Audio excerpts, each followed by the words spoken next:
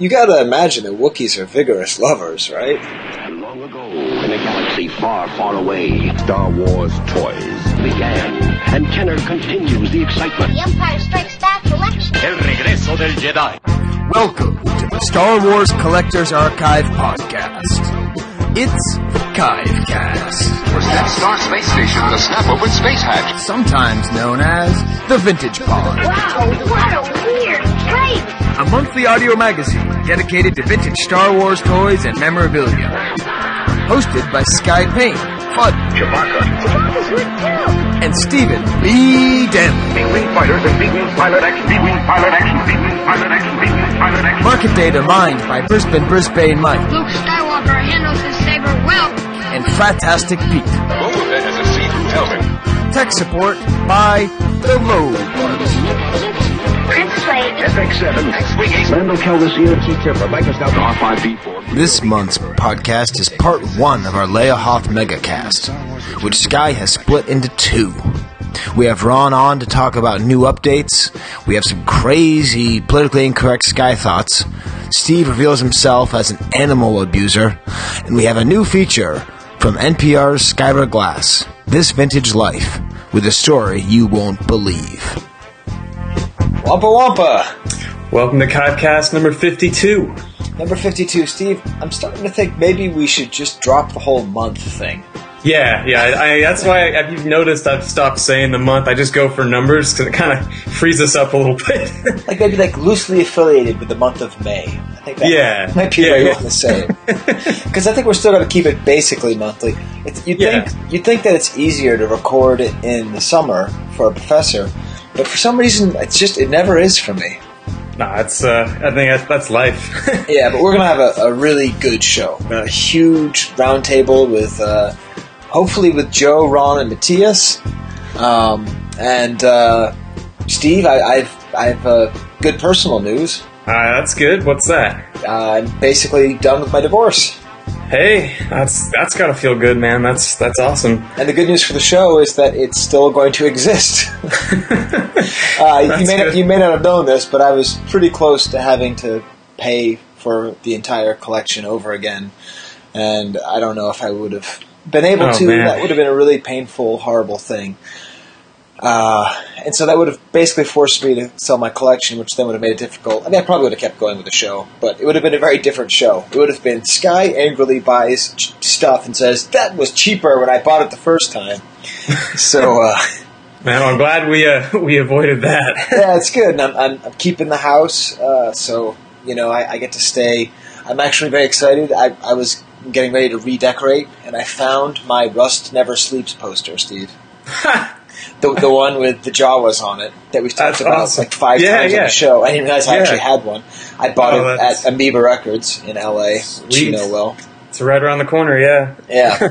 And I'm actually probably going to go out to California this summer, so maybe we'll have an in-person show too. Oh, that'd be cool. Good deal. So, yeah, lots of good stuff going on there. Let's see. Oh, yeah, also I'm teaching an online class now. Oh, that's got to be... It was weird being an online student. How is it like being on the other end of that? It's weird. I'm I realized the podcast helped me do it. Yeah. Because I just talk like I'm talking to people who want to hear me, who want to listen to me. Right. I can do that imaginary audience thing thanks to the... But it's got a video component, so it videos me the entire time I talk. Okay. So I'm moving my hands more, and I made 2 puppets for the show. I call it the show. Taking advantage of the medium, yeah. Yeah. Actually, one of the puppets is the Uki fish from episode 1, which is, as you may know, my favorite Star Wars toy. Oh, okay. Wait, is that the orange one? Yeah, it's the orange fish that snaps. Oh, yeah. That's right. We have mentioned that thing before. Yeah. Well, because Steve Sansweet didn't even really know what it was. Right. Because he has so many toys. I'm like, you never checked out the snapping mechanism on this? He's like, oh, yeah, that's nice. Well designed. Yeah, well designed. But I know that we have the rest of our panel waiting, so what we'll do is we'll kind of burn through our opening here, our structured opening, and then have a pretty nice loosey-goosey show. Wait, did I say loosey-goosey last time, too? I don't think it was last time. We've definitely used that adjective to describe a roundtable before, but I think it's okay. What word can we use that's better than loosey-goosey? Gargan Largan? Free flowing. Yeah. Did you ever think Gargan was hot? No. Yeah. I mean, me neither. Sure. Yeah. That's definitely what I was saying, too. Oh, man, I just remembered something I got to say to Ron when he comes on the show. Okay, great. So, figure thoughts, character thoughts. Yeah. So we got Leia Hoth this month. This is my first aborted side focus. Ooh, really? I didn't know that. Yeah, so, you know, Okay. there's everyone who has a focus usually has to have a side focus because there's just not enough stuff to buy. Right. And, I was like, I like Leia Hoth. She's hot, and it doesn't seem like a lot of people collect her. So I bought a couple things. I bought like a nice Canadian, and then, I don't know, I just sold it to my buddy Dean, and then he sold it for more. And that was pretty much that. So I've always liked the figure a lot. Actually, my haiku says a little bit of what I think about it. All right. Yeah. Let's go Do you for have it. some? Should we go straight to this haiku? No, that sounds good, man. Let's go for it. Okay. Here's my thought about the figure. It's profound and it's stupid. No playset have I, nor tauntaun, nor snowship ride, but I've got big ears. Oh, man. That seems silly, but really, out of all the figures, there's nothing to really do with Leia Hoth. Really. Yeah, I guess that's you could true. play around. I guess she's a part of the Hoth playset. Yeah. She doesn't ride a tauntaun. She doesn't ride the snowspeeder. She's not an AT-AT. Like, out of the whole Hoth thing, she basically just sits there and She talks directs. and She directs. Yeah. Listens. So that's Right. And the figure does happen to have very big ears. And then, of course, as you know, I'm in love with Leia Hoth. Yes. Yeah. Not Leia in general, right? Not Carrie Fisher. Right. Just- but Leia Hoth. Yeah. Just that 5 minutes of movies. So this is my love poem to her beauty. Northern and quilted, snowing cold princess of ice, rhapsody in white. Man, there is a lot of love there. Yeah. Good stuff. So those are my skykus. I'm not burning through them too fast, am I? No. That was. I think that was appropriately paced. Cool. So wait, I'm curious. As far as the side focus thing goes, was this pre-Emperor or was it post-Emperor? Or 'cause I know you went for the Emperor stuff too, in addition to Chewie. Yeah, okay. Yeah, I guess it was my first aborted side focus, but my Okay. second side focus. Okay, got it. Because I had Leia Hoth, and then after that I picked up the Empire Strikes Back 21 backs, and then I tried Black Bespin Guard for a while. Yeah, By the end of I the remember episode, that. Yeah. But you know, we'll see where that goes. Now that I actually have some concept, because with a divorce, it's like you don't know what you're going to lose. Yeah. So basically, I just lost a lot of money, which stinks. But that's a lot better than losing time with your kids, or losing your house, or your job, or Yeah, that's for sure. your mind. So I have my mind. I have less money, but that's the great thing, Steve. Is I found a way to be in the hobby that doesn't cost anything. Yeah, this is we said it like many times before. We're kind of collecting without having to pay anything by doing this. Yeah, hopefully that's going to change. I plan on making Yeah. at least one big purchase this year. Awesome. It's funny. I just remembered, like, as far as the Leia Hoth figure, I realized, like, when I really started collecting again, that my loose Leia Hoth that I bought at either a yard sale or a comic shop actually had a Leia Bespin head on it. It was just, I think someone glued to it. I'm like, wait a minute, what the hell? And I looked at it and I found a Leia Hoth, and I realized I didn't even have the real thing the whole time. Wow. Yeah. I think I still got that thing somewhere. I'll see if I can dig it up. That's cool. Yeah, it's bizarre. Let's see, what do we got next? Well, does Steve want to flip the script? Yeah, we can do that. Alright, did you get the image that I sent you? I did. I got the image. I didn't Okay. look at it. Was I supposed to look at it? Well, it kind of helps. You don't really need it, but it just kind of illustrates the kind of stuff I've been looking at for the segment, which is kind of fun. Okay, yeah, okay. I'll look and I'll try and put it on the enhanced version, although I still don't know how to get the enhanced version to work on my own phone.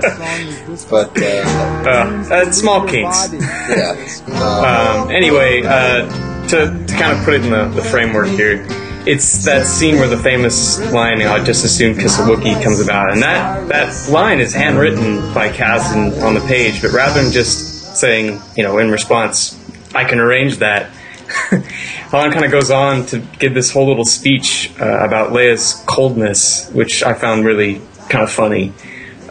So he responds, there's just no accounting for taste. Too bad. You could use a good kiss. So there's that.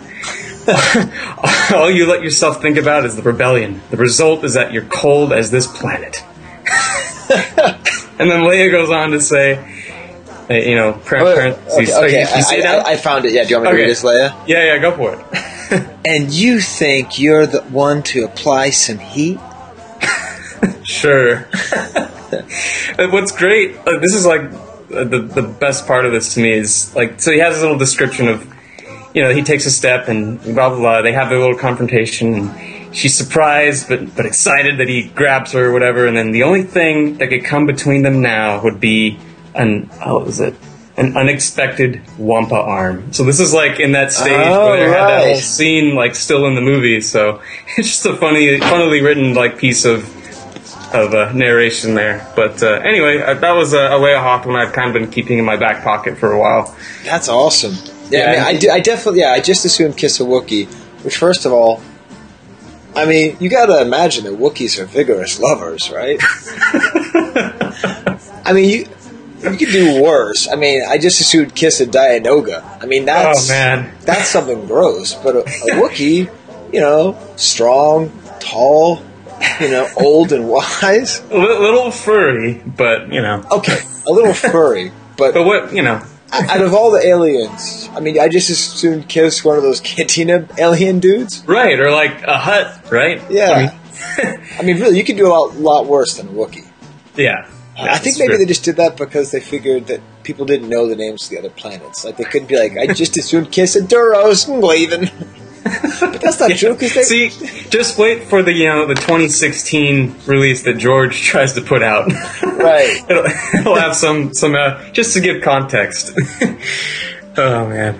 Just another side note: the image. This comes from an online exhibit of the place I used to work, and there's more pages like this. If you go to the Writers Guild Foundation's website, there's some awesome stuff in there. So I got to give them a plug as the source. Steve, www.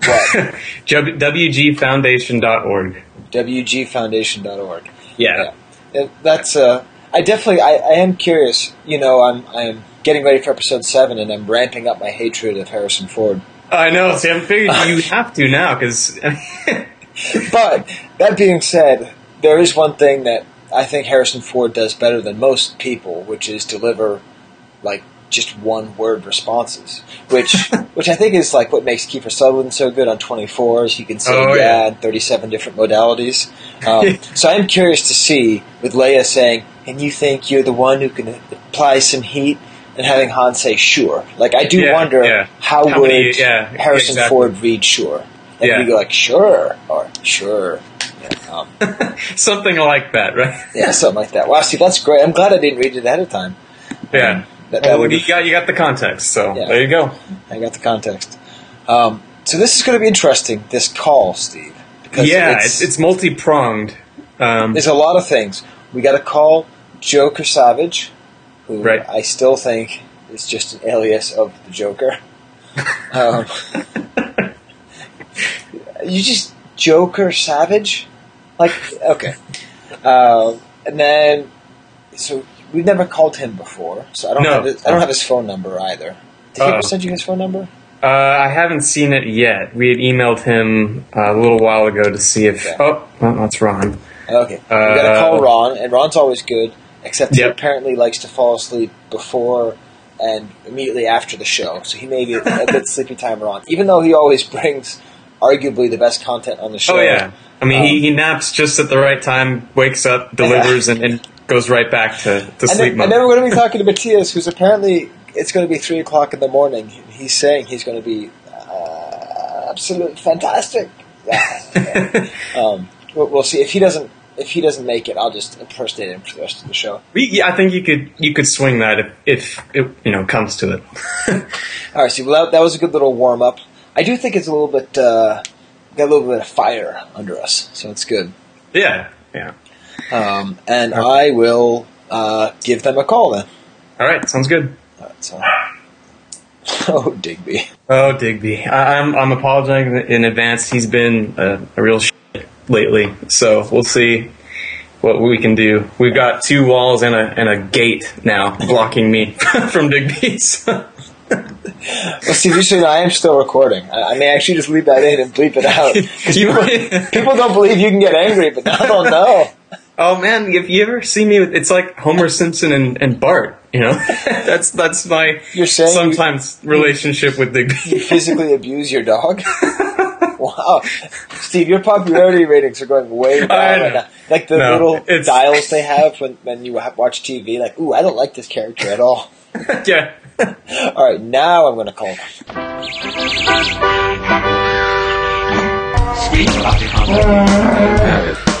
Take a seat at the board with the Space Chess Roundtable here on the Vintage Pod. It is a silly place. I see your point, sir. Available. At the tone, please record your message. When you've finished recording, you may hang up or press 1 for more options. Hey, Joe, this is the Kivecast. We're going to talk about Leia Hoth, but give us a call back. Or just let us know you're there. Okay. How do I hang up on just him? I'm going to hang up on just him. Okay, how's it going, Ron? All right, how are you? Pretty good. Let's see, Matthias didn't wake up, and I don't know where Joe is. Matthias didn't wake up. See, I knew I shouldn't have told him to get drunk before coming on the podcast. Yeah, he's probably on the Ugla train. Ugla train! I did say if he doesn't come on, I'll just do a full-on Matthias impersonation the whole time. You could probably pull it off. I can imagine that. It's not hard. You're starting to get into a little bit Bane territory. Yeah, it's tough. It's hard not to do that. Well, I guess, I got Ron on here. I think I'm actually still recording, even though I meant to have a less official hello to Ron. But hello to Ron. Hello, guys. What's up? We're happy to have you. Our table's not really round. It's kind of a triangle right now. That's all right. I mean, we can make do with what we've got until the other guys figure it out, I guess, or don't figure it out. Exactly. It's a pointy table. I wanted to start Ron and Steve, and I wanted to have Matthias on here too, just as a general point in my disappointment with Star Wars media. Are you guys ready? Okay. Have you noticed the way people have been talking about the casting for Episode 7? Every single time I've heard anyone talk about Max von Sydow, they go, "Oh, yeah, he was in Flash Gordon and a James Bond movie. Yeah, that's cool. He's like Alec Guinness." Yeah, forgetting about all the Bergman stuff. Yeah, I mean he's like. I think he's actually on the Swedish flag, so that's probably something that Tia should comment on. I mean, the he's in some of the most important, definitely the most important movies in Swedish history. We'll talk about that if Matthias ever wakes up. Yeah. But it's just so funny that, we just can't get out of this mindset. Like, Flash Gordon, that's what we should remember him for. Yeah, well, Star Wars fans. Yeah. Pretty much familiar with, mainstream American stuff. So, and he's been in some mainstream movies, so I guess that's what they remember him for. But then my disappointment goes even further. Because out of all the dumb movies that he's made that weren't made by Ingmar Bergman, he was in Strange Brew. I haven't heard anyone mention that. You gotta be the first. Well, thank you, because it also features my favorite early Star Wars reference in another movie, which we've already referenced on this show, which is, "The power of the Force compels you, you knob." Need Rosie. Are you okay? Are you okay, Rosie? I am your father, Luke. Give in to the dark side of the Force, you nap. He saw Jedi 17 times, eh?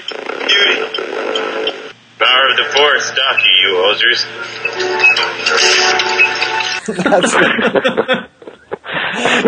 They get dressed up. Yes, he was indeed in that. Yeah, you guys have seen Strange Brew, right? No. Yeah. Steve, you've seen it, right? No, I haven't, man. I need to see it. Dude, I've seen it, but it was a long time ago. Oh, that was in constant rotation. It's kind of funny that what's her name? Pernilla Auguste wasn't that her name? Yeah. Anakin's mother was in episode 1. She was a Bergman alum, and now you have Max von Sydow. Right. I don't know why we keep getting these art house Swedish actors in Star Wars, but I guess why not? And that's the other thing I haven't heard anyone else mention is that connection. They just say that he's like Peter Cushing, which is no. I mean, yeah, he's old, but Peter Cushing and Christopher Lee are great B actors, right? I mean, they're not. Yeah, I mean, definitely movie-wise, I'm not sure what the stage history, if any of those guys is, but I mean, they're definitely known for those Hammer horror films.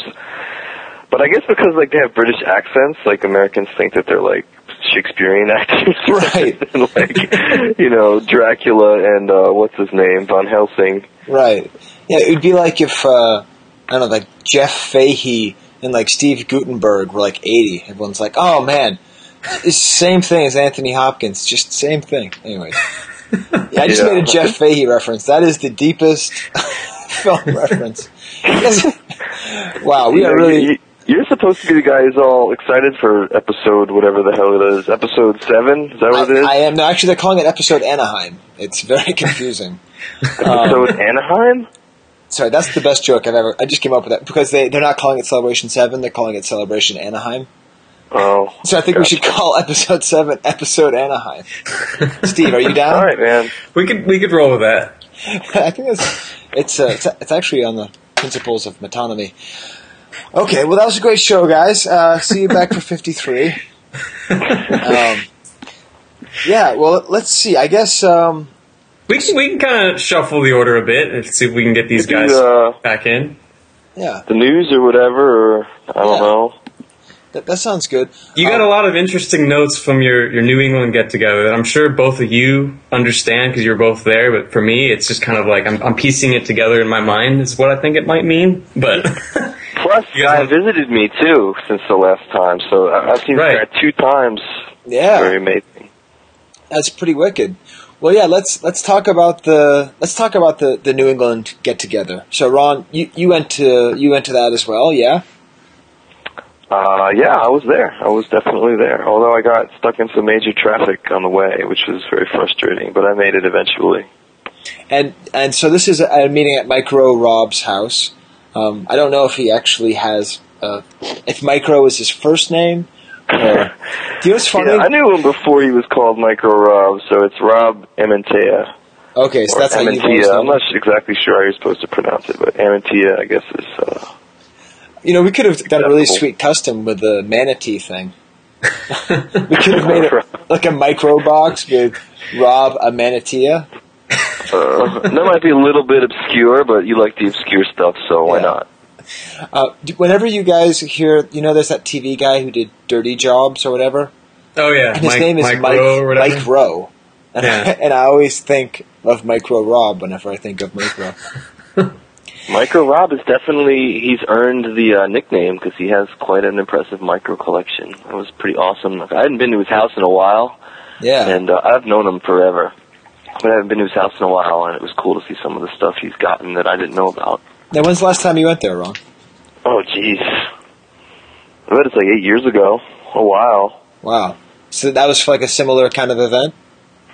Probably. I mean, we used to have kind of he's been good at keeping up with like New England collectors, whatever he calls it, and we started that like years ago in the 90s, and I just kind of became a bum and stopped going for the most part.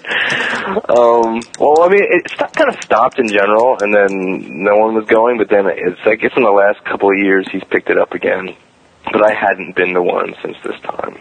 Right. So. Well, I mean, the cool thing was that we recorded it. We recorded last show 1 week before it, and we released it. And the cool thing was, like, in the show we said, hey, do it. You know, come out to the show. Mm-hmm. And this is an example of an open event, and everyone grumbles about feeling left out. No one has to be left out. And there was, like, a couple people who came up and said, hey, we went there because of the show. Did you know that, Steve? No, that's awesome. Yeah. There was actually a couple people who were like, hey, I've heard your name on the podcast. Awesome. Like, yeah, I've been on the podcast. Yeah, I think it was Mike. Not Mike Ritter, although Mike Ritter did show up, of course. There was more than 2 Star Wars people in the same room. But he was sort of there, and he was talking, and I think he was the same guy. I wound up finally getting to talk to someone about the Smiths.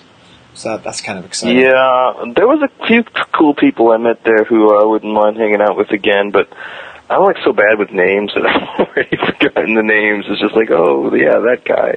Yeah. So, but if those guys are listening, it was definitely cool to meet them, and hopefully again sometime get together. You know, I know at least 1 or 2 of them I mentioned that they should give me a ring if they're ever in the area. Yeah, well, I can tell you, Steve, that I finally got to meet the famous Adam, who's in our hockey and now baseball league. Oh yeah. Yep, and you know he's just a really nice guy, and he's like from Dorchester, which is, you know, I used to have tabla lessons in Dorchester. I used to play tabla.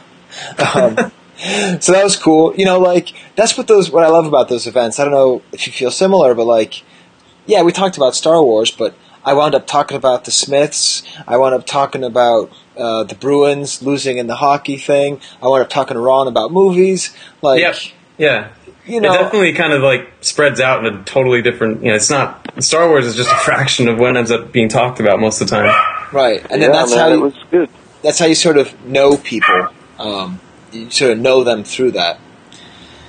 Yeah, no doubt. I mean, the social aspect of the hobbies. You know, everyone always says it, but it's worth repeating. You know, that's one of the best things about it. You know, to meet people and hang out and, you know, make friends and stuff like that. You know, even though no one really bought or sold anything that I saw, people were still having a good time.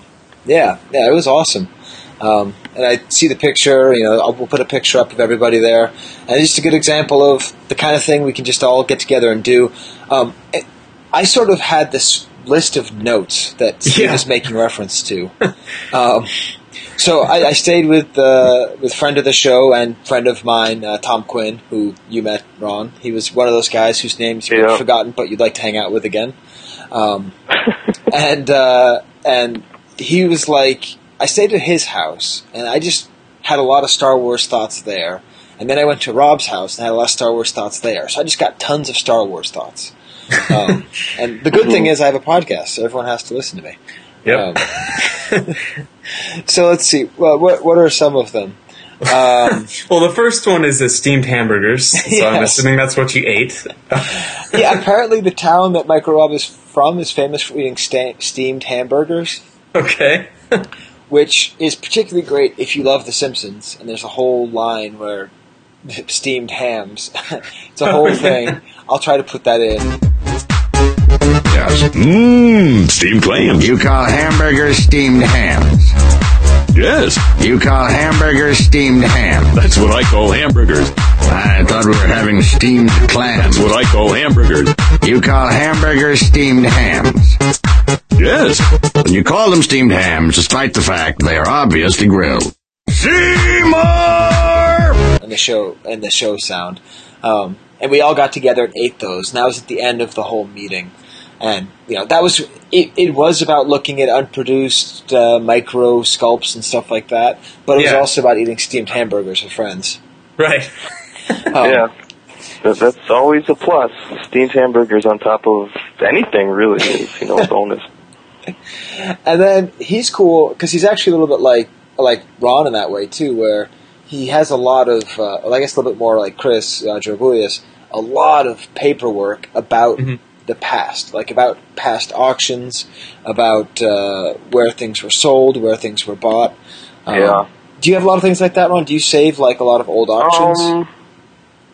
Stuff like you're talking about, I mean, some, but not anything like Chris has. Chris definitely has always, you know, gone out of his way to save all that stuff. Right. Which is great because, I mean, who else would have? What would be your source of that if you didn't have someone like that saving it? I mean, one of the first things. I mean, when I first started to know Chris, like I think I was probably the first person he ever sent copies of his toy shop Bible to, which he made at like work, and it was just like awesome. And I was like, holy cow, I can't believe you saved all these things, you know. And I still have them, all these photocopies he mailed me. I think I still have the folder he sent them in and everything. So, well, it was cool because Rob had just some stuff from Toy Shop too. I hadn't seen the auction for the Star Tots, or I hadn't noticed it. Yeah. I mean, I guess it makes sense that it was there. But with the minimum bid of $1,000 each, I thought that was pretty cool. You're talking about the wax ones in Toy Shop? Yeah. Yeah, I gotcha. I remember that ad well, a legendary ad. And now, do you remember actually seeing it when it came out?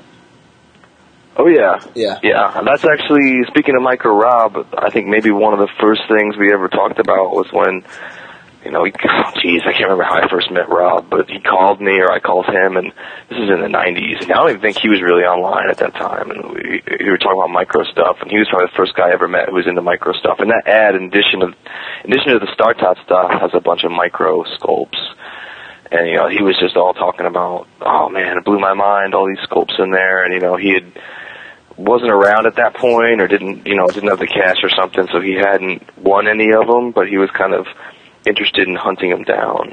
Wow. And, so that's just ties into the whole Micro Rob thing. It's one of the first things we ever spoke about. But yeah, I definitely remember seeing that ad and being like, at that point, I wasn't in the market for anything like that, because the prices for that time were huge. I mean, now it doesn't seem like that much, but back then, none of those things sold, by the way, not a single one. Really? So then there was like because we're on Leia Hoth, there was a Leia Hoth micro mold that, sculpt, that was 1.5K was the minimum bid. So you're saying the Leia Hoth one? Yeah. Didn't even go for that? What was that? There was no bids on it? No, none of the stuff in that auction, I think, got even the minimum bid. Some stuff was sold outside the auction afterwards, but none of the stuff in that auction actually sold at the prices listed. Like, I ended up with the Leia Hoth down the road. Right. And actually, this story I prepared for this talk show, this podcast. I like the talk show. I did too. It felt very retro. Coincidentally, before I even knew you guys were going to talk about that ad, ties into the whole ad and the Leia Hoth thing. So I thought that was kind of funny when I looked through your show notes. I was like, oh man, this ties into the story. But yeah, I ended up with that Leia Hoth, but it did not sell in the auction. Okay, well then we're going to tease that for story time later. Yeah, there you go. And then, Steve has been working like a demon, working on the next archive party. He's actually kind of taken the lead at Celebration Anaheim of Los Angeles. It's a lot of moving parts, but we're getting there, I think. Yeah, he's like, so just so you know, we're probably going to be shooting for the Thursday of the party, right? Right. That's the target date. So I don't care if George Lucas is coming to your hotel room to play Tiddlywinks with you. You got to go to the archive party. Because it's going to be almost as good as the first one. Sequels are a tough thing to pull off. And I can say that we had a Target game last year, right? What did we use for the Target last time? It was one of the fake Rocket Fets, or Repro Rocket Fet, wasn't it? It was a Repro Rocket Fet. Well, I think we're going to do another Target game, but I think we're going to use instead the Rebel Rocket. Now this sounds, potentially disturbing. Yeah. What is the story with these things, man? Because I saw it on a blog. I think it was the Rancho Obi-Wan blog, too, that Gus talked about it. But yeah, what is the story with these things? Okay, first of all, had you heard of a Rebel Rocket until a week ago, Steve? No. Okay, no. I hadn't.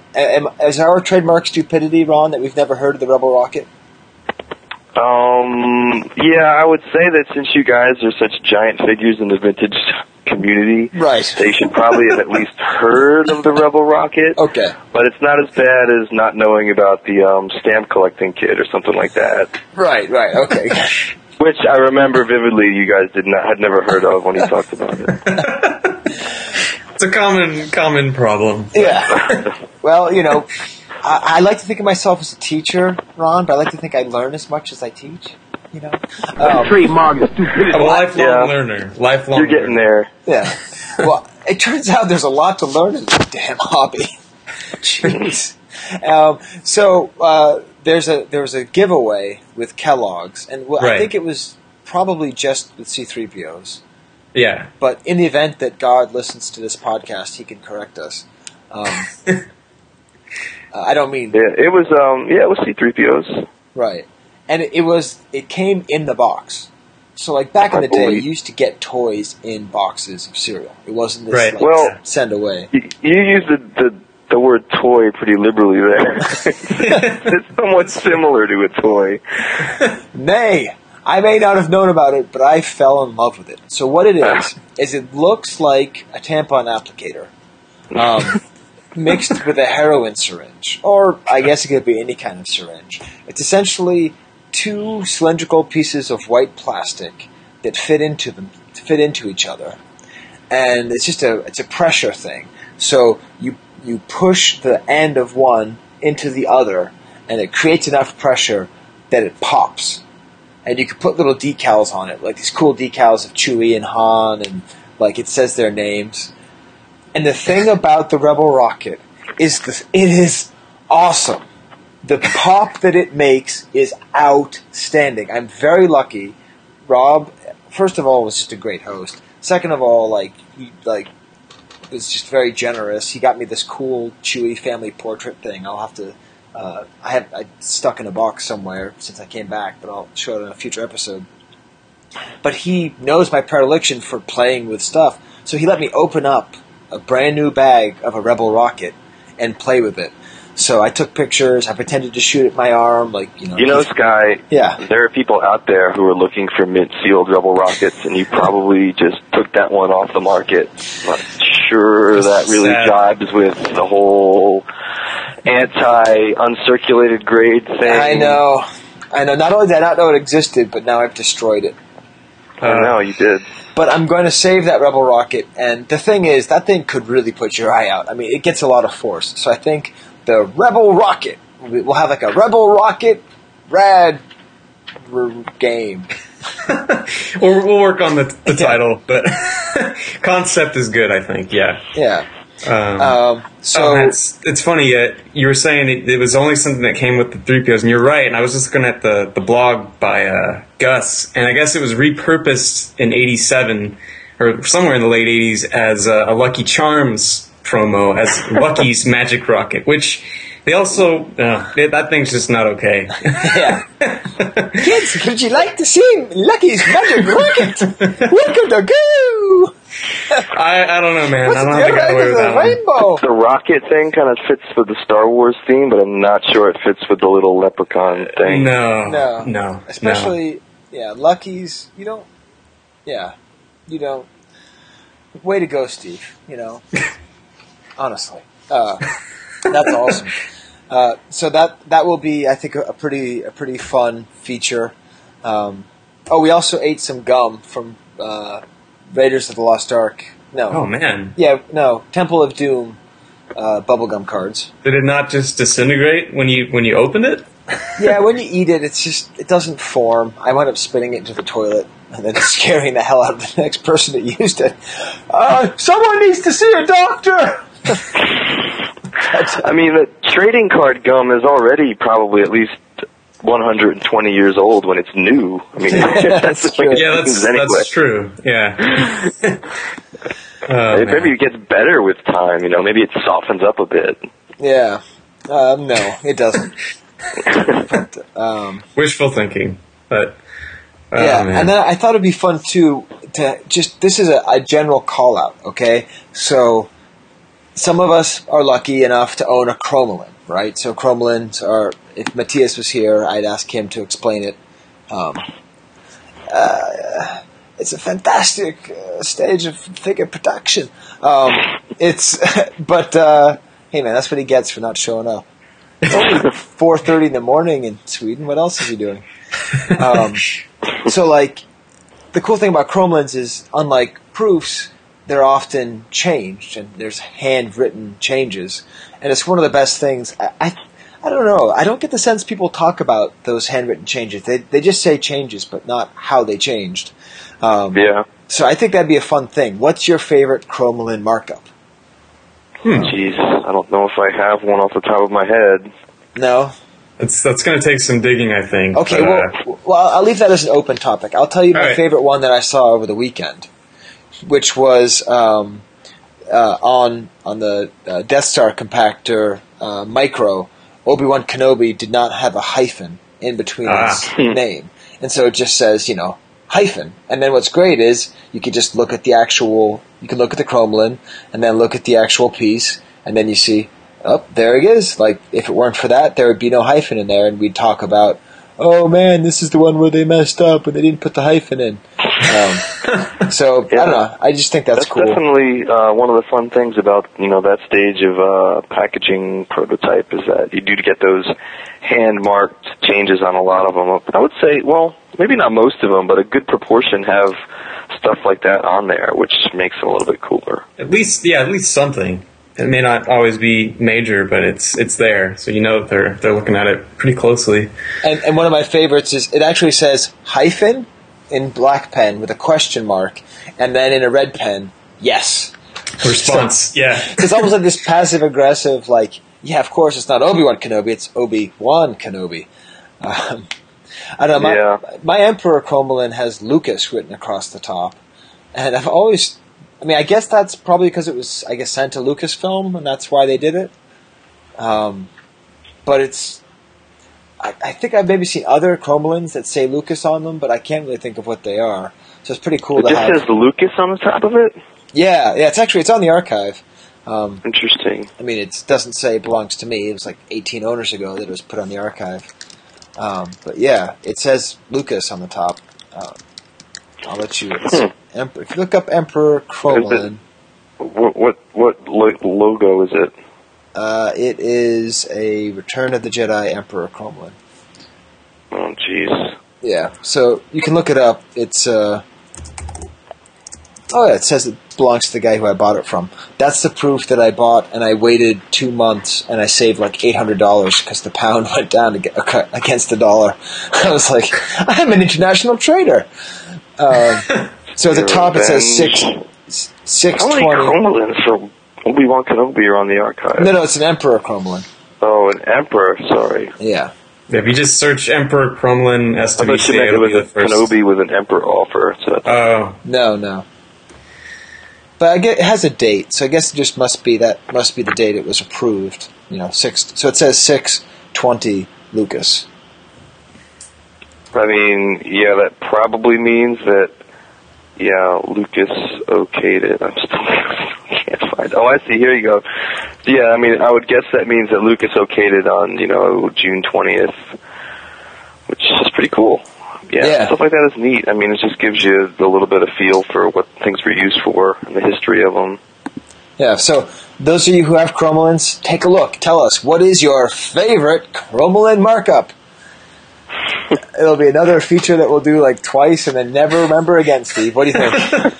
Add it to the archive, man. we got a list of those. Yeah. Well, a lot of people listen to our shows and then go back. I always feel like we should give people like homework. It's like, hey, if this is your first episode and you're going to go back and listen to all of them, could you count how many times Steve says "man"? Man.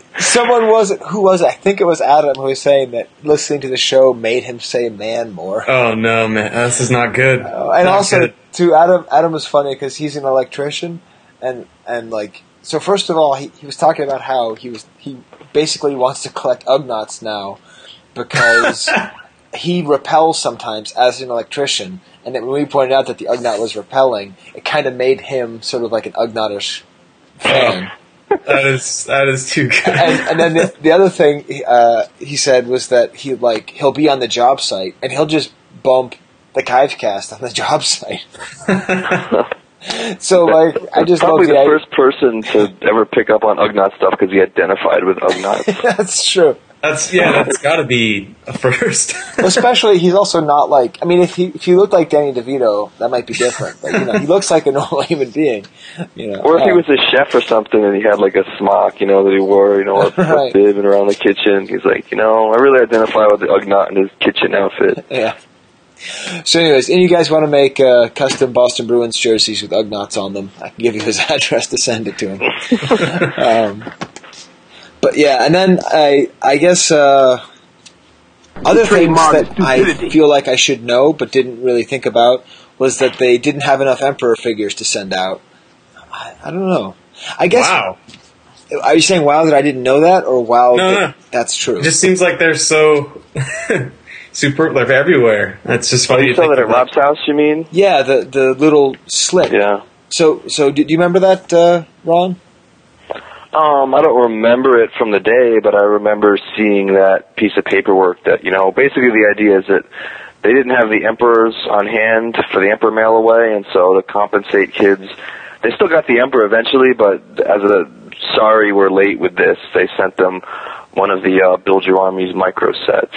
Huh. And there's like a little note that says, we're sorry, with the Emperor's late. Actually, Ron. Here's some crummy micro figures. It says, kind of Dear Star, Caps Lock, Wars fan. Due to the overwhelming response to the Free the Emperor promotion, there's been a delay in sending your figure. We are very sorry for any disappointment or inconvenience we may have caused you. Please accept this additional Star Wars gift as a token of our appreciation for your patience. Sincerely, Kenner Products. So that's what it actually said. I love the inconvenience. Like there's someone sitting there with the shuttle or something. She's like, okay. They really did care.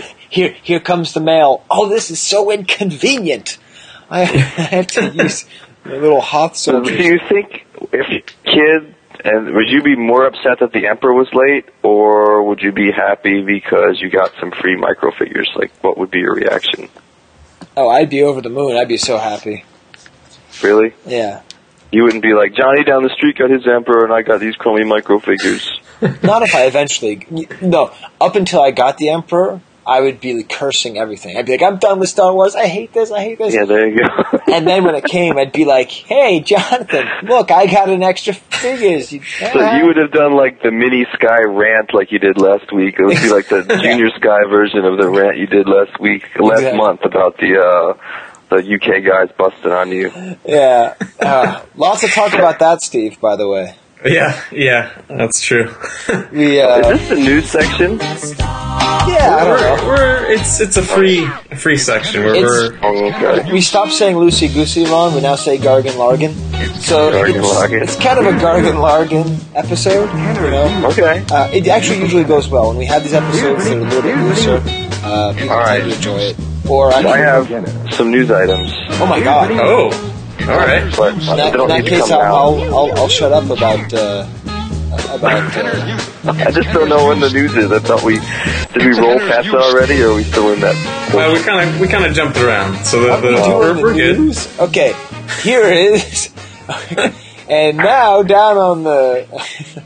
Let's throw to Ron Salvatore, who's down to locker room with the visiting Bears. Ron? Are you guys aware, since, I don't know how aware people are of this yet, but Chris Gergulius and Sharon Williams, his girlfriend of the last few years, got married just a couple of days ago.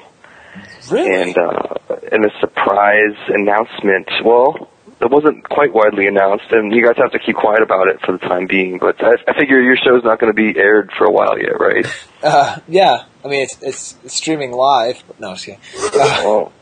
By the time you air the show, I'm sure people will know, but yeah, so they got married and in Arizona, and so kind of a happy occasion for friends of Chris and Sharon, and since he's a kind of figure on your podcast, I figured we should probably mention that. That's awesome. One of my best friends, so definitely happy for him and Sharon. They kind of did it surreptitiously on their own and sent out a surprise card, which is kind of like a total Chris kind of card, and maybe we'll get a scan of the card for the show notes or something. But yeah, so that's kind of a big piece of Star Wars news, I'd say. Wow, congratulations! Well, my divorce was finalized, which is the big news on my end. And it's funny because it's not actually like a sad, like it's a happy thing for me. And like, I think these pieces of information go out. Like, good love is thriving, and bad love is withering. Oh, Jesus, that's depressing. Yeah, kind of. You're going in opposite directions there, but I mean, I'm going in neither. So, that's the way it is. But yeah, that's a pretty cool piece of news. That's awesome. Well, big congratulations to congrats, Chris. Sharon and Sharon. Do we know? Did she take Jorgulius as a last name? The card says, "With love from Mr. and Mrs. Jorgulius," so I think so. There's another. There is another. No, there is another. How do I say this? Come on, you get it right, like the scene with Yoda where he says there's another Skywalker, but he can't pronounce Jorgulius. So. Yeah, well, I mean, if you're going to get married to Chris Jorgulius, you might as well go whole hog and accept the name, Absolutely. I mean, no other way to go, man. I'm sorry, I'm just disappointed that my comedic vision didn't come across. Do you see my comedic vision, Steve? I was following you there. There is another Gardra. Okay, fine. It's not as funny as I think. So what other news do you have? Did Tommy Garvey give birth to triplets?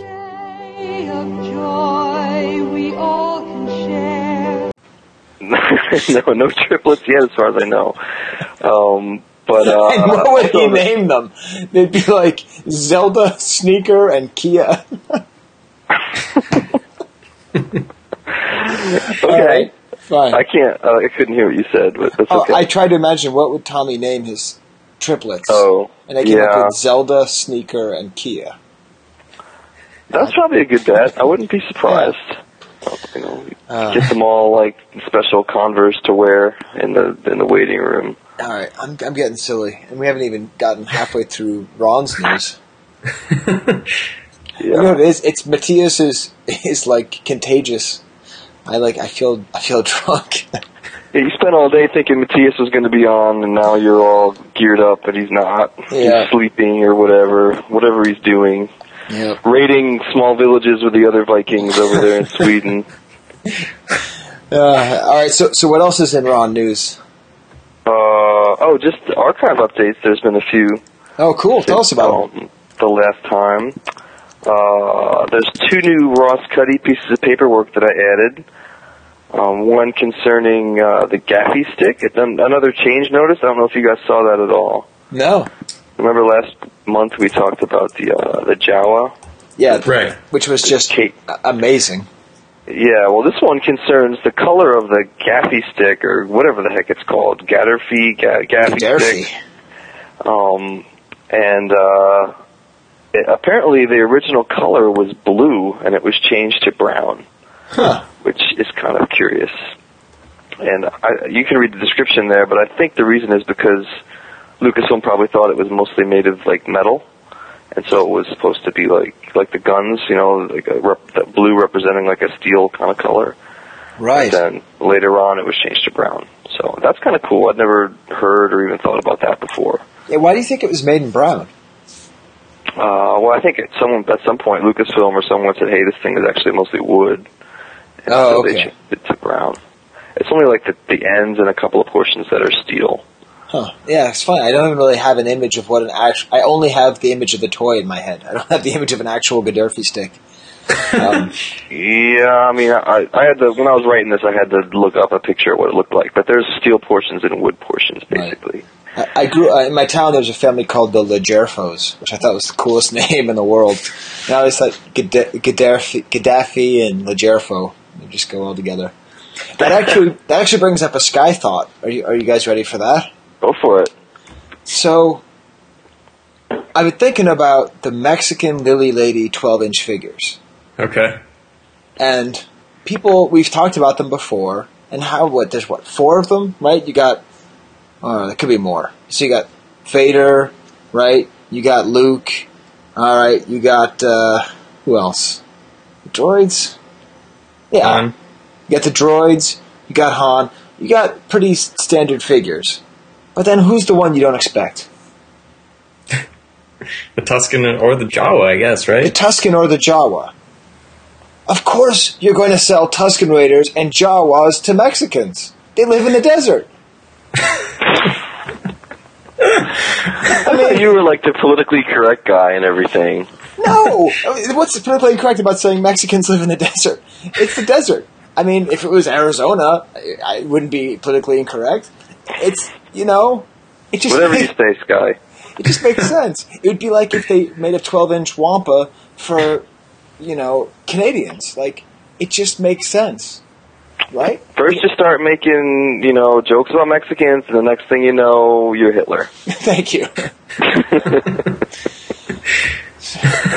I guess I can see that. Like, don't you think that explains the bizarre choice of Tusken and Lady? That maybe they are figures that were more popular to play with because there was more environments to actually play with them. Because if you're a kid growing up in Minnesota or you're a kid growing up in Santa Barbara, you're not going to have an actual desert to play with. But if you live in a dry, hot country, then the Tatooine figures must be more relatable. I buy it. I get that. And what I do seem a little bit confused is there's a note about Richard Dreyfuss along with this. What's the Richard Dreyfuss connection? Oh, the other. Okay, all right. That's a different part. That was just to jog my memory. Okay, I got it. So that was Sky point number one, and I could be wrong, but hey, if you're a Mexican, first of all, there's nothing wrong with saying the word Mexican, right? That's just like a country. So if you are from Mexico, did you play more with the Tatooine figures because it resembled more the area that you were near, right? So that's a question. The next thing was just realizing that Jawas might have been a play on words with Jaws. I just hadn't thought of that before. You ever thought of that? There was, I don't know if you guys realize this, but I think in one of Steve Sansweet's books, probably from Concept of Screen to Collectibles, I think Universal considered suing Fox over the Jawa name because it was too close to Jaws. Wow. Well, then there you go. Which is kind of interesting. So, yeah, I guess, I believe that's accurate. I believe my memory's right on that, which is kind of funny. But I guess it sort of makes sense if you had, like, the huge blockbuster in 75 and you want to market Jaws products, and then along comes Fox a couple of years later with their own huge blockbuster, and it has Jawas. Right. Maybe there's some kind of overlap there, but I don't think it anywhere. Like, people love whenever Lucas does, whenever, Spielberg does the R2-D2 in the pyramid, or there's the Club Obi-Wan, or whatever. There's all these references to Lucas in, I guess he co-wrote them, but still, they're Spielberg films with references to Lucas. Right. Maybe this was just a fun way of making reference to Spielberg because they were friends. I don't know. I just hadn't thought of that before. Yeah, I never heard that, but, the names are kind of close. Especially if you say Jawa's really fast. Yeah, but could you think of anything more different than a Jawa and that giant shark? It's just right. Well, can you think of anything more different than Obi-Wan Kenobi in a nightclub? Yeah, right, yeah. Yeah, it's just funny. Actually, that's not true, because he, goes into the club in the movie, and then he goes into the club in the other movie. Okay, in an airplane. Could there be anything different than Obi-Wan in an airplane? Okay. And when would you ever see R2-D2 and C-3PO in the desert? Okay. Well, oh my God. You know what, Ron? You were even there for the biggest realization that I made that may have to wait for another month. The realization about the connection between THX 1138 and the Star Wars Holiday Special? Oh, no, I'm not aware of any connection. Okay, well, I may have to save that for another day. Yeah, that sounds like a saga unto if itself. I am apparently accused of being politically incorrect with my observation, you better move on. So, Steve, what other stories do you have from the news? Well, one we kind of touched on already with the whole Rebel Rocket thing, kind of leads into this, but there's a new blog on the Rad Show Obi-Wan site where a few different people post. Gus is one of them, Steve's one, obviously, I think Pete Vilmer. It's cool little nuggets of information that we don't have to go through, but just a heads up to check it out, because, I mean, there's this whole thing, he goes into the whole thing about the rockets. He also talks about something which I thought was awesome. Maybe it was a couple months ago. There was that 12-inch Luke that they used in the pre-production of Return of the Jedi that I recognized watching in that documentary, and they have just write-ups on stuff like that. That's fun, but it's just another thing to check out. I think it's basically filling the hole that used to exist on StarWars.com, where guys like Pete Vilmer, Gus Lopez, and Steve Sansweet would write articles. Now it's mostly like March Madness. Who's the most popular Star Wars character? Oh, it's Darth Vader. Yeah. Oh. I mean, it's awesome to see that, some of those guys, Gus and Pete in particular, and Steve himself have picked up some of the slack with that.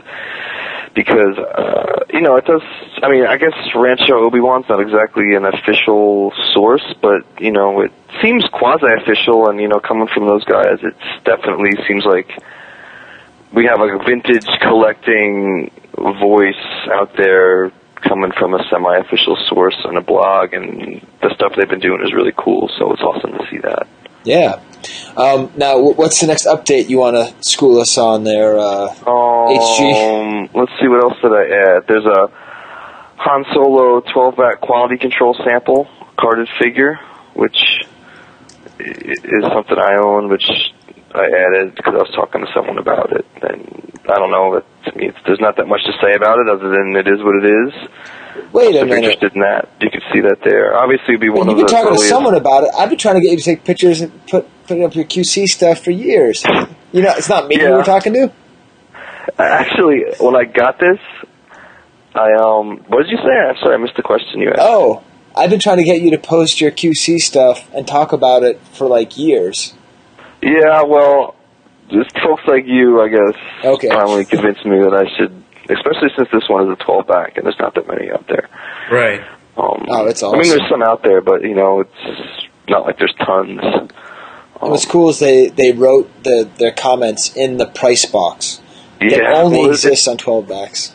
Yeah, it's just the guy's name and the date, which is March of, 78, which kind of gives you a date of when, the first carded figures were coming off the line, which is interesting. Actually, when I got it, the reason I got it was because I didn't have a small head Han on card. And it was I thought of actually erasing that name off there because I was I don't want writing on my card. It's in pencil, know? So it's shows you how attitudes change. Because I really didn't think that much of the signed samples that are just written on there when we got them, but obviously now, with the way things are going with this stuff, it's probably got some good value there. But anyway, that's on there.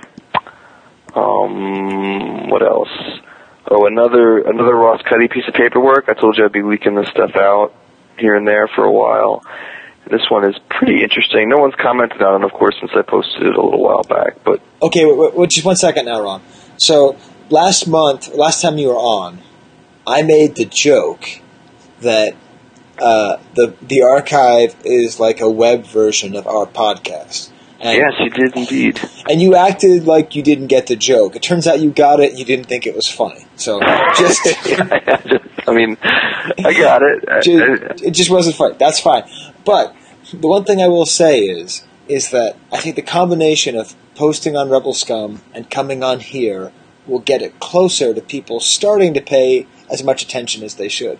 Because, as an example, that change on the vinyl cape Jawa, or the change to having the cape at all, that is absolutely, for our hobby, mind-blowing information. That's world-changing information, and it's another way to get it out, another way to get it shared. So I think, Ron, you should just consider that whenever you do an update, that's part one, and then part two is coming on here and having to deal with Steve's arrogance. Then you're all set. Yeah, Steve's arrogance is hard to put up with, but considering it's for a good cause, we'll go along with it. Yeah. And Digby's arrogance, though, is a little bit... I can't take that at all. Yeah. You should have heard earlier on, Steve admitted to mercilessly beating his dog. Yes. He didn't know I was filming. He was like, I like to strangle him and scream his name. That's exactly how I stated it. Oh, man. Like, act out the beginning of, Star Wars when he chokes the guy in the corridor there. That's right. Digby. I find your lack of shut you bark while I'm on the podcast. All right, so what is this, the next Cuddy piece? Well, to be honest, I don't even know what to describe it as. It looks to me like it's a rough, brainstorming list of possible future products. But since it's 77, there's obviously a bunch of Star Wars stuff on there. And the interesting thing about it is that several of the items were never made. So, just to give you an idea, it lists several figures. Wait, Star Wars. Maybe we should just read them one by one, right? Yeah, sure. Okay, so ozone systems. Oh, you're going to go down the whole list? Yeah. I don't know what ozone systems is. Okay, I'll start, then I'll go Steve, then I'll go you. Ozone systems. All right, so we got Star Wars. Now, what is that second word? Something game. I think it's ramp. Ramp. Okay, ramp game. Margaret's Popcorn House. 78 Smash Us Derby. Shocking Death Star game. Oh, man. Shocking Death Star game. What's that? Okay. Star Wars Mini Rebel Pilot. Mini Rebel Pilot. So a minifigure of a Rebel pilot. That's awesome. Star Wars Mini Rebel Ground Support Crew. Hey. Another Star Rebel Wars, figure. Yeah, another Rebel figure. Mini Tarkin. Oh, no! A mini Tarkin. Familiar. So they were going Star to make Wars a Tarkin. Droid Factory. Droid Factory to make it. And then do we need to do any of the rest of these? Okay, I'll just read the rest really quickly. All right. Pro Dev Optics Products, Dodo Toy Railroad, Preschool Construction System, Infant Crib Line, Pet Care Line, Buckaroos and Wheelies, Bingo Babies, Star Wars TTP, SSP Van Ramset, Steve Austin Sports Car. It's a pretty good list. That's a great list.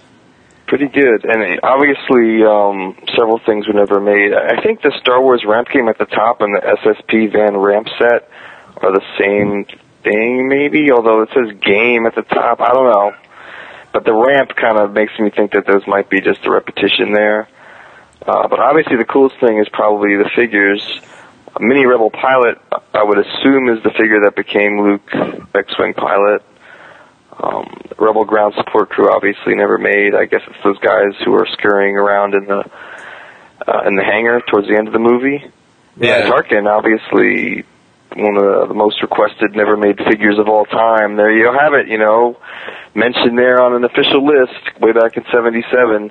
Right, so August 17th, 1977, which is about 3 weeks and 2 days before my birthday.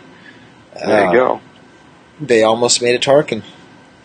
Well, I would be careful. I think it's more of a rough list of hey, this is the stuff we could make, but I don't think it means that there was any development that went much beyond the name you see there written there. But still, I've never seen anything dating from the 70s that indicated anything on Tarkin, so that's about the only thing. Now, as a dude who's dealt with Kenner, do you recognize the initials and the... Because they all are assigned by somebody, so... Yeah, I looked at that briefly. I could probably figure it out if I put some thought into it, but off the top of my head, that's not ringing a bell. Because if I could posit something, the fact that it says by would indicate that there might actually be some actual drawings or work done. Because maybe the Star Wars ramp set is by KK, and then the Star Wars ramp game is by EW, so maybe they have competing versions of the same basic idea. Yeah, I would guess that those are ideas proposed by those people. Whether they did supporting materials for them or not, I guess you could... it seems likely. It could be. It's just they haven't, turned up. If you watch Brian Stillman's documentary, which good plug here again for that is, there's a bunch of Kenner folks, and they talk about conceptual stuff and brainstorming sessions, coming up with different product ideas, and so that gives you an idea of some of the process that went on with these products. So I would guess that these are the folks who kind of suggested that, but we don't have obviously any evidence that there's more to it. So. Right. Anyway, it's just kind of one of those teaser things where you see it and it's like, oh man, that's cool, Tarkin's name, because really I've never seen that even on a list, at least from the 70s, that he's proposed in the post Power of the Force stuff. But as far as the 70s stuff goes, I've never seen anything other than this that Tarkin was considered seriously. Now, Ron, I am a typical idiot jerk who doesn't ever look at the archive, and I am interested in the idea of the post-Power of the Force Star Wars line. Where on the internet websites can I find anything about the post-Power of the Force Kenner Star Wars designs, Ron? If you go to the main site and go to features and then special features, there's a link in there that I believe it's Lisa Stevens and Vic Wirtz put that together years ago for us, and it's got, because they have a portfolio that relates to that proposal, and you can see all the photos there. They're old, like 1998 photos, but they're still, you can take a look at that stuff. And what it is for Tarkin, there's just like an 8x10 or 8x11 photo of him. It says Tarkin. Right. Of course, what you'd like to see is a drawing of the figure, but it's just a picture of, Peter Cushing, and it says, Grand Moff Tarkin, like, we could make a figure of this guy, but there's nothing other than that, so. Right. There you go. Hey, how bad do you wish that your grandmother was named Tarkin? Because you could be like, oh, it's my Grandma Tarkin. Only you would come up with something like that. You probably thought about that in the past. No, that's the first time. It's not like my THX 1138 Star Wars Holiday Special idea. That would be cool. That would be pretty cool, Skye. Definitely pretty cool. Yeah, it would be pretty cool. Yeah, well, the just because it is all that post 85 stuff is great. And I always associate it with you, Ron, because you do a lot of the panel talks at Star Wars Celebration, segue coming. You do a lot of the panel talks, segue on its way, and like you'll sometimes talk about the unproduced products at the collector panels. What's our next news story, Steve? Well, they have announced that there will be yet again a collector stage with collector panels. And segue achieved. And what comes with those panels? What's been coming lately? It's the Star Tots. So they got a couple samples that they posted up there, and they look pretty good. Well, yeah, there you go. They're going Empire this time. Yeah. Just to tie it back into the Chris Dragulius meme here, but he's been the guy. He did a lot of work on those things going way back. So. Yeah, he's the primary architect, right, of the Star Tots. I'm sorry, I missed. He's the what? He's sort of the architect of the Star Tot. Yeah, I mean, right? He's kind of been, I would say, the guy who did the most work on those giveaways for the last. I mean, other people have done work as well, but I would say he's the director of those things, the giveaways, and right. He's always done a great job with it. Yeah, and it's I'm really happy that they're continuing on. Like, how do you feel about it, actually, about them continuing with it? I feel sort of like positive and negative, more positive than negative. But, it's like, I wonder, like, if they would have done something different, if that would have been cool. Yeah, I mean, personally, I like variety, so I wouldn't mind seeing something new, but the Star Tots are a really cool product, and I think Chris and Gus and those guys were keen to do, I don't want to say all the figures, but to do more of the figures. So, I mean, you're moving into Empire, so it's kind of a good opportunity to do other parts of the line. And so, I mean, if it's a good idea, you might as well exhaust it, right? So, I mean, yeah. You can move on to something else and do, C-3PO's pop rockets, and no one would... Right. Well, I mean... Keep going with the good stuff. I'm much more positive than negative, because it's going to be so cool to have all of them all lined up and all connected. And sorry, I have to keep checking my email. Okay, nope, no. Yeah, I mean, if you really like the Star Tots and you have the Star Wars ones, the first 21 or the first 20, is it? Now you can move on past that and get the other ones. I would imagine that you're pretty happy. Yeah. And if you don't like the Star Tots, you're not happy. Yeah. But how do you not like the Star Tots? Yeah, that's tough. Yeah, they're tough really not to cool. like. I mean, to me, the good thing about them is that there's a physical item, right? Like, it's basically similar to the medallions that they were giving out years ago, but it's in the shape of a figure, and there's some enameling in there. So there's a physical item, and then you also get a graphical item with the card. So it kind of hits on multiple things, right? And it ties in the action figure collecting and unproduced toys and other stuff. So it's really kind of, I don't want to say the perfect giveaway, but it's pretty nice. So I'm not surprised that they're doing more of them. Yeah, that's awesome. So go check that out at, I don't know, everywhere. StarWarsCelebration.com, I guess. Yeah, that would be the easiest one. Yeah.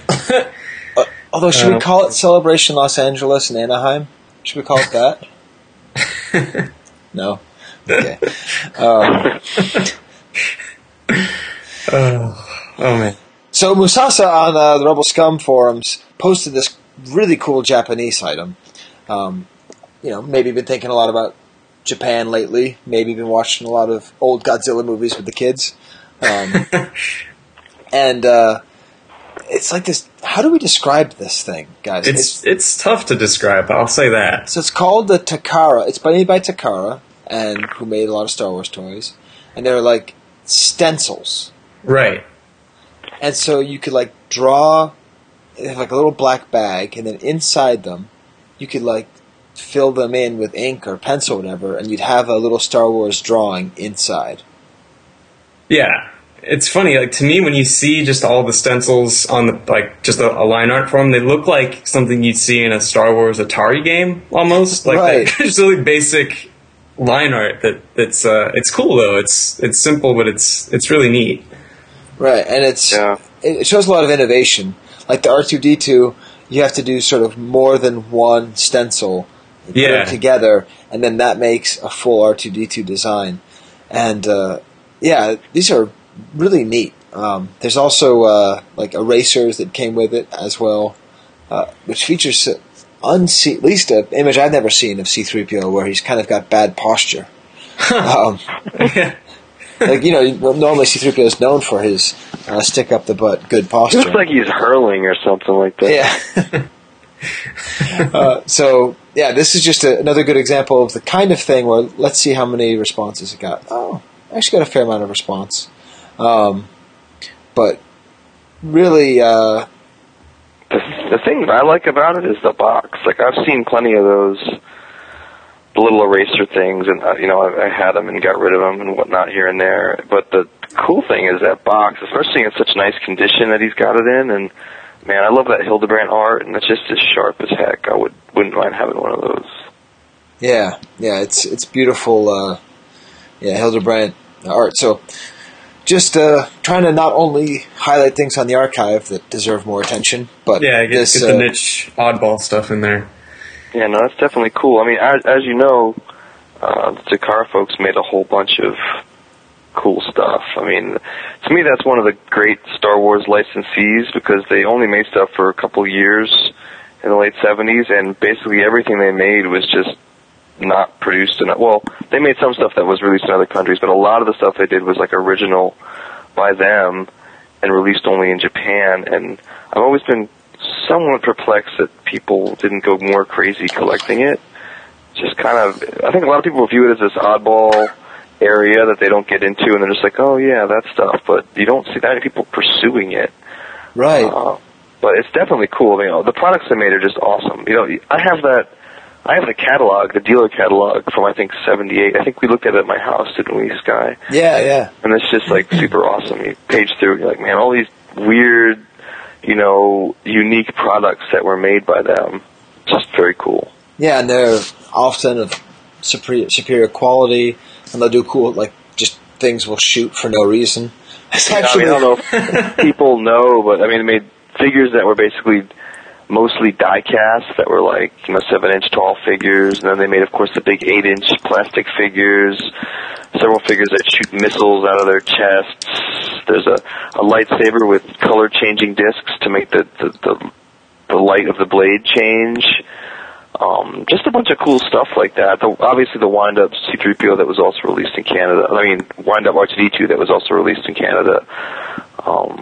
Just really cool stuff. And I would encourage someone who's got a little bit of money but isn't rich and is looking for an area to focus, instead of doing like a character collector or trying to buy first shots or whatever, to pursue Takara stuff. I mean, it's something you can probably make a dent with a decent amount of money and have a collection that most other people don't have. Right, and you could, a lot of it costs a fair amount of money, but it's out there.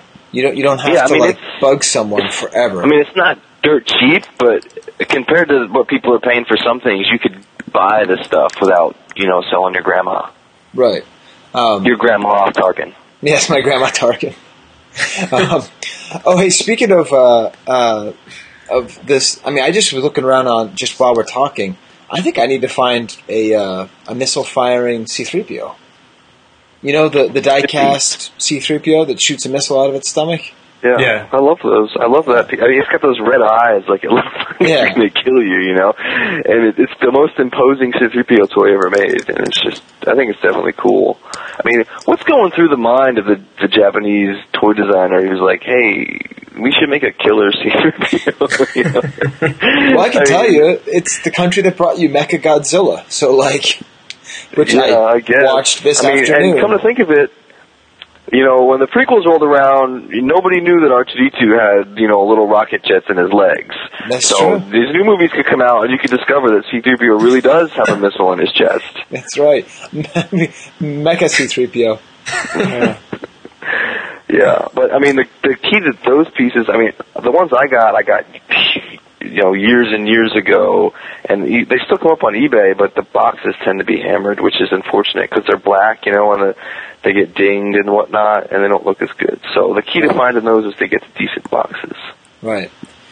Well, that's good, and I went down to my family's house in Massachusetts, and I was looking around, and I always freak out because Ron has a shipping box from my favorite toy store, which is Mr. Big's Toyland on Moody Street in Waltham, and they would always advertise during Channel 38's Creature Double Feature, where they'd show Godzilla movies. So I've been thinking about that. I was in my parents' basement, and I actually found this awesome poster that they must have bought at Moody's Toyland. It's for some Japanese cartoon. I don't really know what it is. I'm sure Alex Bickmore is jumping up and down. I haven't even said anything about it. He probably knows what it is. But it's got these weird dinosaurs that shoot things. And anyways, it's really cool, and it's all in Japanese. And I don't know. It was just thinking about that, just the feeling of being an American kid playing with Japanese toys in 1982, and just being like, who made this? This weighs 20 more pounds. There's 20 more things. It attaches. It connects. It's completely superior. Well, definitely those toys. I like weird, unique stuff. So when I first started collecting, that was one of the first things I honed in on was, wow, this Japanese stuff is cool. Yeah. But, 20 years later, and it still seems like most people don't care. But, that's fine. That's the way things are, I guess. Right. And I actually, too, Steve, you might find this interesting. I was looking around, and I was just kind of flipping stuff over, looking around, seeing what I could find. I find this baseball, I pick it up, turn it over, it's a Ted Williams autographed baseball. What? Just sitting in the bottom of a box. Man, how does that happen? I don't know. I know where we bought it. I remember making I know I must have made my dad buy it for me. It was, there was a time where Ted Williams wasn't that big of a deal, in the 80s or whatever. But I don't remember buying it. He doesn't remember buying it for me. So maybe it's fake. I don't know. But that was definitely the best of the base. My childhood plush Chewbacca's there. So that's pretty cool, except I won't even touch it because I just look at it and it makes me sneeze. But, you need to put it in some kind of crazy safe box, some kind of. Maybe the ball isn't signed by Ted Williams, the Red Sox player, but it's Ted Williams, the man with the golden voice from a couple of years back. Yeah, that could be that. That's probably even better. To tell the truth. That's got to be rarer than a Ted Williams, a baseball player autograph. Yeah, he signed tons of baseballs. Yeah, I know. Well, let's see. I think the next thing on here... Oh, we should do an intro for this feature that I'm going to do. So, I'm going to do a feature that's a parody of This American Life by Skyera Glass, which is an NPR TV show. And it's going to be called This Vintage Life with Skyera Glass. So, Ron and Steve, you're going to hear... This is going to be quite a story. We're going to have a story from Ron, but this is going to be a story time. This Gargan Largan episode is really... it's pretty nice in Gargan Largan. So let's have a listen to that.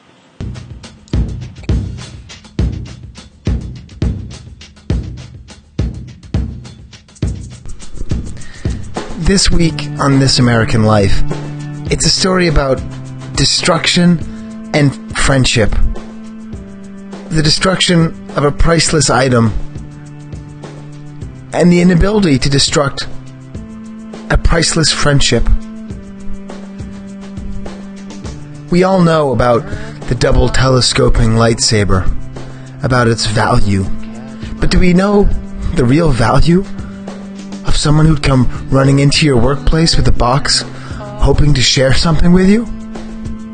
We all know how evil and destructive AFA is with its policies of opening up figures and grading them. But do we know how evil it is to bring money into a friendship?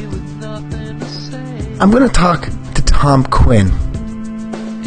He was the one I was talking about with the workplace. You see, he works at a bank. And he and his friends, Jason and Mike, had an amazing adventure with a very happy ending and a few unexpected turns. This week, on This Vintage Collector's Life, let's learn a little bit about things you want to buy and things you can't.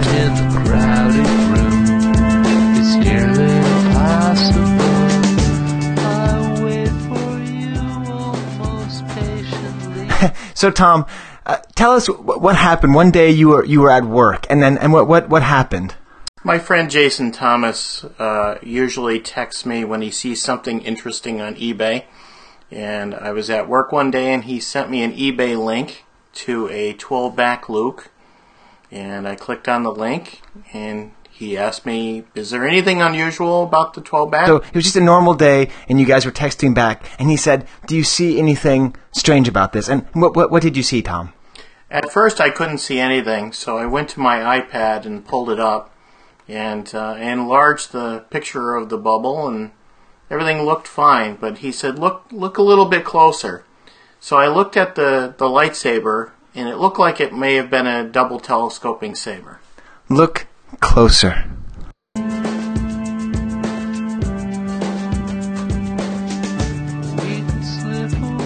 So he asked you to look closer, and when you did, you thought it could be a double telescoping lightsaber, which, if it was, is one of the rarest variations of any kind of Star Wars figure. It could sell for anywhere from $8,000 to $10,000 in good condition. And here it was on eBay. How much was it going for at that point, at that auction? It was an auction type, and at the time it was only about $400. That must have been very exciting. So what did you decide to do with your... Now, is Jason your friend? Yes. He and I are both members of the Empire State Star Wars Collectors Club. So you guys know each other and you get along. That's how you could share. That's how he could share such an amazing find. Most people would see something like this and hide it. But you guys both decided to look closer into your friendship.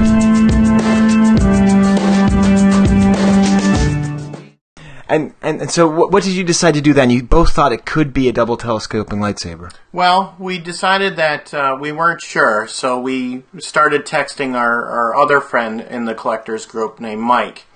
And Mike also took a look at it, and he saw the same thing, that it might be a double telescoping. Right, so this is something that happens a lot, where you look on eBay and you think you might get a steal. You might be able to find something that no one else has found. It must have been really exciting, and yet you had to share it. Were you scared about fighting or about hurting the friendship? No, we pretty much decided that if we were going to bid on this thing, that we'd go in on it together. Wow, so 3 friends doing something that could be a source of greed and of division becomes a source of strength. So what wound up happening? Did you win the auction? We did. A couple days went by, and we actually got it for, I think, around $900. $900, so $300 each. And at this point, you don't know if it's a double telescoping lightsaber. If you had asked, they would have looked closer themselves and maybe sold it for more. So you just had to wait. So what was next on this amazing adventure? Well, we had to wait for it to get shipped to us. And when it did, Jason brought it in to me at work. He hadn't even opened it yet. Now, where do you work? I work at the Adirondack Trust Company, a bank in Saratoga Springs, New York. So you're here inside of this bank, this cold world of steel and glass, and in comes this man with a brown cardboard box, and you don't know the contents, and he pops it right down in the middle of your desk. You opened it up, and what did you see? We opened it up, and it sure looked like a double telescoping Luke to us.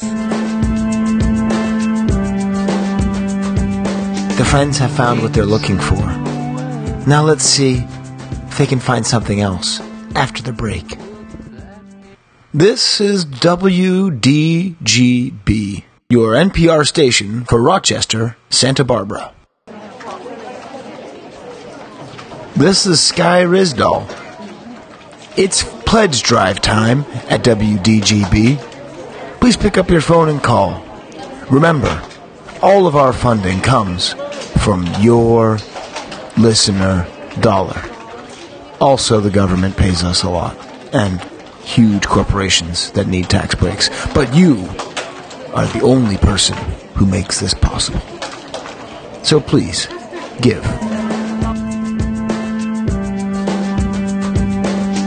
And now back to our story. Tom Quinn. So what were your emotions at this point? Well, we were very excited, and we wanted to share it with Mike, our good news, and then we were thinking about what are we going to do with it now?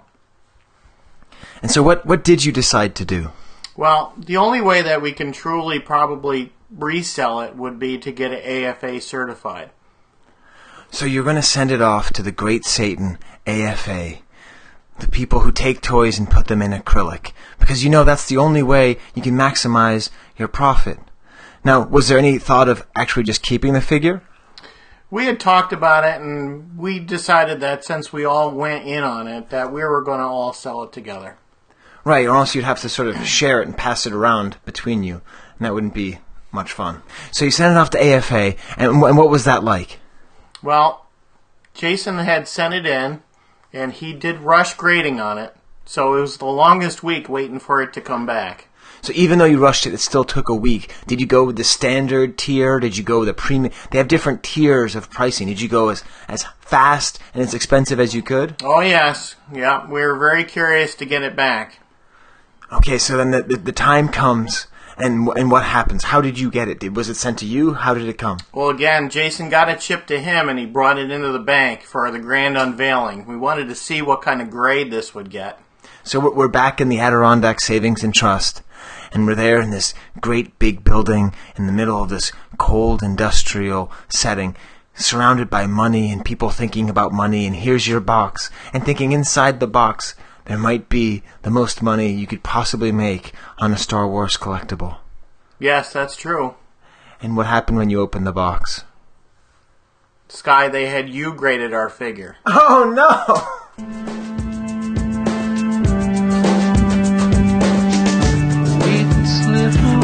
You graded your figure. They opened it up and put it into an acrylic box. We couldn't, for the life of us, figure out what happened, but they had actually removed the figure off the card back, included the card back and the bubble in the box, and you graded our figure. Before we continue with our story with Tom, let's talk about you grading one more time. AFA, the Action Figure Authority, takes a carded figure and takes that figure that's been inside of that bubble for 35 years and rips it off of its card back and puts it into an acrylic case and puts a U on it saying it's been uncirculated, never touched by human hands, except for the hand that destroyed it.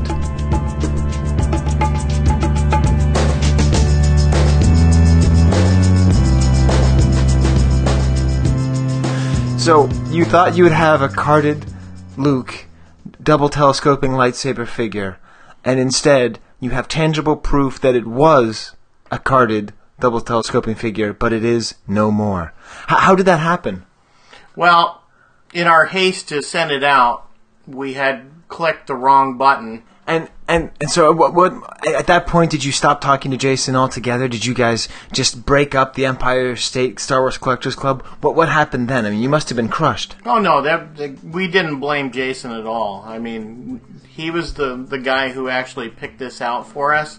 So I wasn't upset at all. I mean, I gave a little nervous laughter and wondered what we were going to do with it.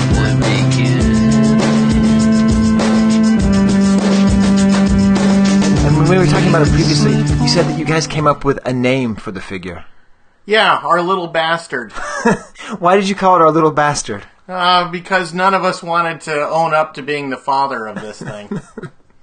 So you text back and forth about the fate of your little bastard. What did you do? Where did you keep it until you could figure out what to do with it? We were so disgusted that we didn't want to look at it. We just put it in a safe deposit box in my bank.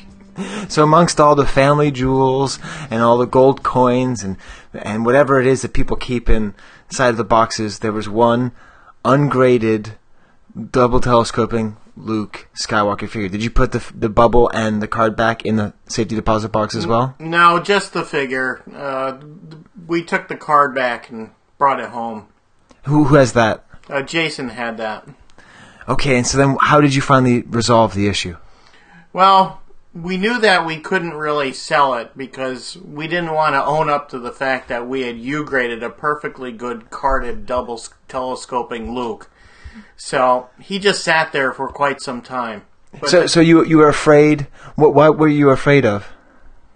Well, with all the stigma with the U-grading of the figure, we didn't want anybody to think that we had either ripped it off a card or taken it out of a baggie. So not only was it a bastard because no one wanted to own it, but you were all ashamed of it. Absolutely. Absolutely. Because I was talking to you and I was friends with you during this time, and you never told me about your little bastard. You never told me about your love child that you had with 2 other collectors. Aren't you glad I didn't? I probably would have tried to buy it off you. So then, is it still in the safety deposit box now? Well, finally, we got our heads together, and Mike decided that he wanted to give this a home. Mike had always wanted a double telescoping Luke, so we managed to work out a trade for the 3 of us. And so he traded. What did he trade to you? I got a beautiful vinyl Cape Jawa that I'd always wanted. And is it U-graded? No. He's loose. Mike got him in the wild. And so why was it that you traded something that isn't U-graded? Why didn't you want a graded Jawa to make sure it was authentic? Well, Mike, when he buys things, he buys them in bulk. And he had 3 vinyl Cape Jawas, so he had a very good idea of what they should look like. And I trust Mike implicitly, so he was able to trade it, and I had full confidence in what I was getting. I don't collect U-graded figures.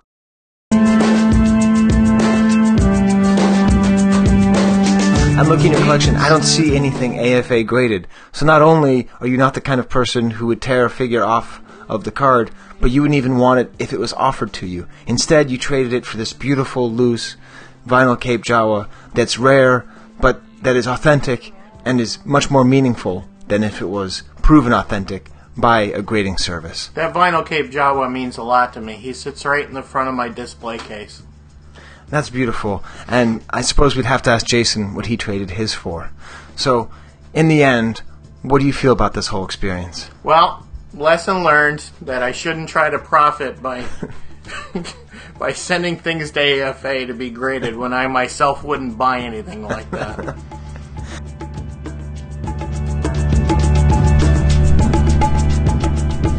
Since I recorded this story, Tom has shared it with a few other friends. Our surgeon friend, Yehuda, said that if he heard it while he was operating, he would have missed with the scalpel because he was so mad with rage. Questions circulated. Who was at fault? Is it AFA's policy? Was it their haste in filling out the form? Or are these just the things that happen? The story even gets worse. We recently found out that this was a particularly rare kind of double telescoping lightsaber. It's called a rare circle variant. And if this had survived, it would have been the only known carded circle variant double telescoping lightsaber in existence.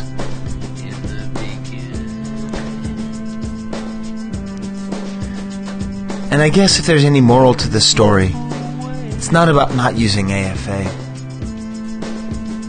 It's that it's really good to have friends. And no matter what happens, friends stay together. This is Skyera Glass, reminding you that you don't collect things. You collect memories with people who also collect things.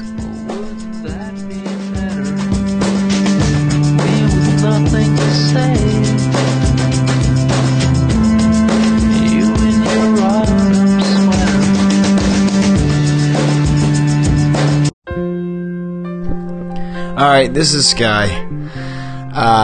This is going to be a two-parter. I'm looking at 1 hour and 40 minutes, and I don't even think we're halfway done with the show.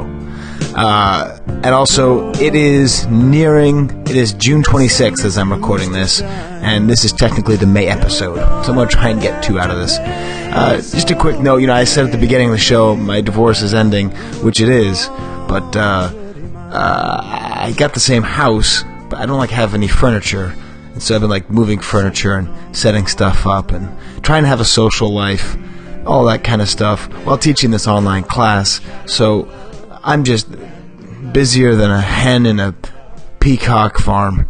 So that's what's up. Sorry that it's taken so long, Space Freaks. You guys are great. One thing I can tell you, if I kept this in one piece, it would have been like a 4-hour podcast. And only garbage podcasts are 4 hours long. No, I'm just kidding. Since we last released, the Star Wars SWCA came out with their podcast, and I want to give a full review later. But I wanted to hate it. I wanted to think it was absolute knobshite, and it wasn't absolute knobshite. Most of it was great. Some of it was opening jitters. But I have to say, they did a good job, and it's 4 hours, and I like long podcasts. So if you feel like you're not getting enough Kivecast, go over there and have a listen. There's especially a really good feature there about, British, supplies. I mean, pencil sharpeners and stuff. That's really good. I will say, I did recently learn that they named the episode, Eating the Wookiee or chewing the Wookiee, which apparently was a knock at me for my edited rant where I said I will eat a Chewbacca. I have 2 things to say about that. SWCA. One, do you know what I actually said? What I said was, if you come up with a drop that's better than Nugget from the Archive, I will eat a Chewbacca figure. So, because someone criticized my sound drops. So, I will say, I did not hear a sound drop that was better. I still challenge you on that. And second of all, if you're going to make fun of a Chewbacca collector on your podcast title, why don't you spell Wookiee right? You knobshites. Alright. It's got 2 E's, you see. So, these are little details. I mean, you add an extra U in color that's not supposed to be there. Color. So maybe it's a British thing. Maybe there's only 1 E. Anyways, that is the end of my weird halfway point here. Oh, and also, good job on the World Cup. Okay. Well, now that I have both highly praised this SWCA and insulted it, I feel like I'm doing a good job of keeping up my end of the bargain. You guys keep trying to attack us. You guys go, you Space Freaks, have a listen to it, and look out for the next episode of the Kivecast, which I've already recorded. It's got some cool stuff. Ron tells a story. We got an interview with Joker Savage, and it's basically part 2 of the Leia Hoth thing. All right, and on behalf of Ron Salvatore, Matthias Randall, and Stephen B. Danley, I say, adios, fantastisch Oogler Train, Wampa Wampa. With its colorful Star Wars picture display set and certificate.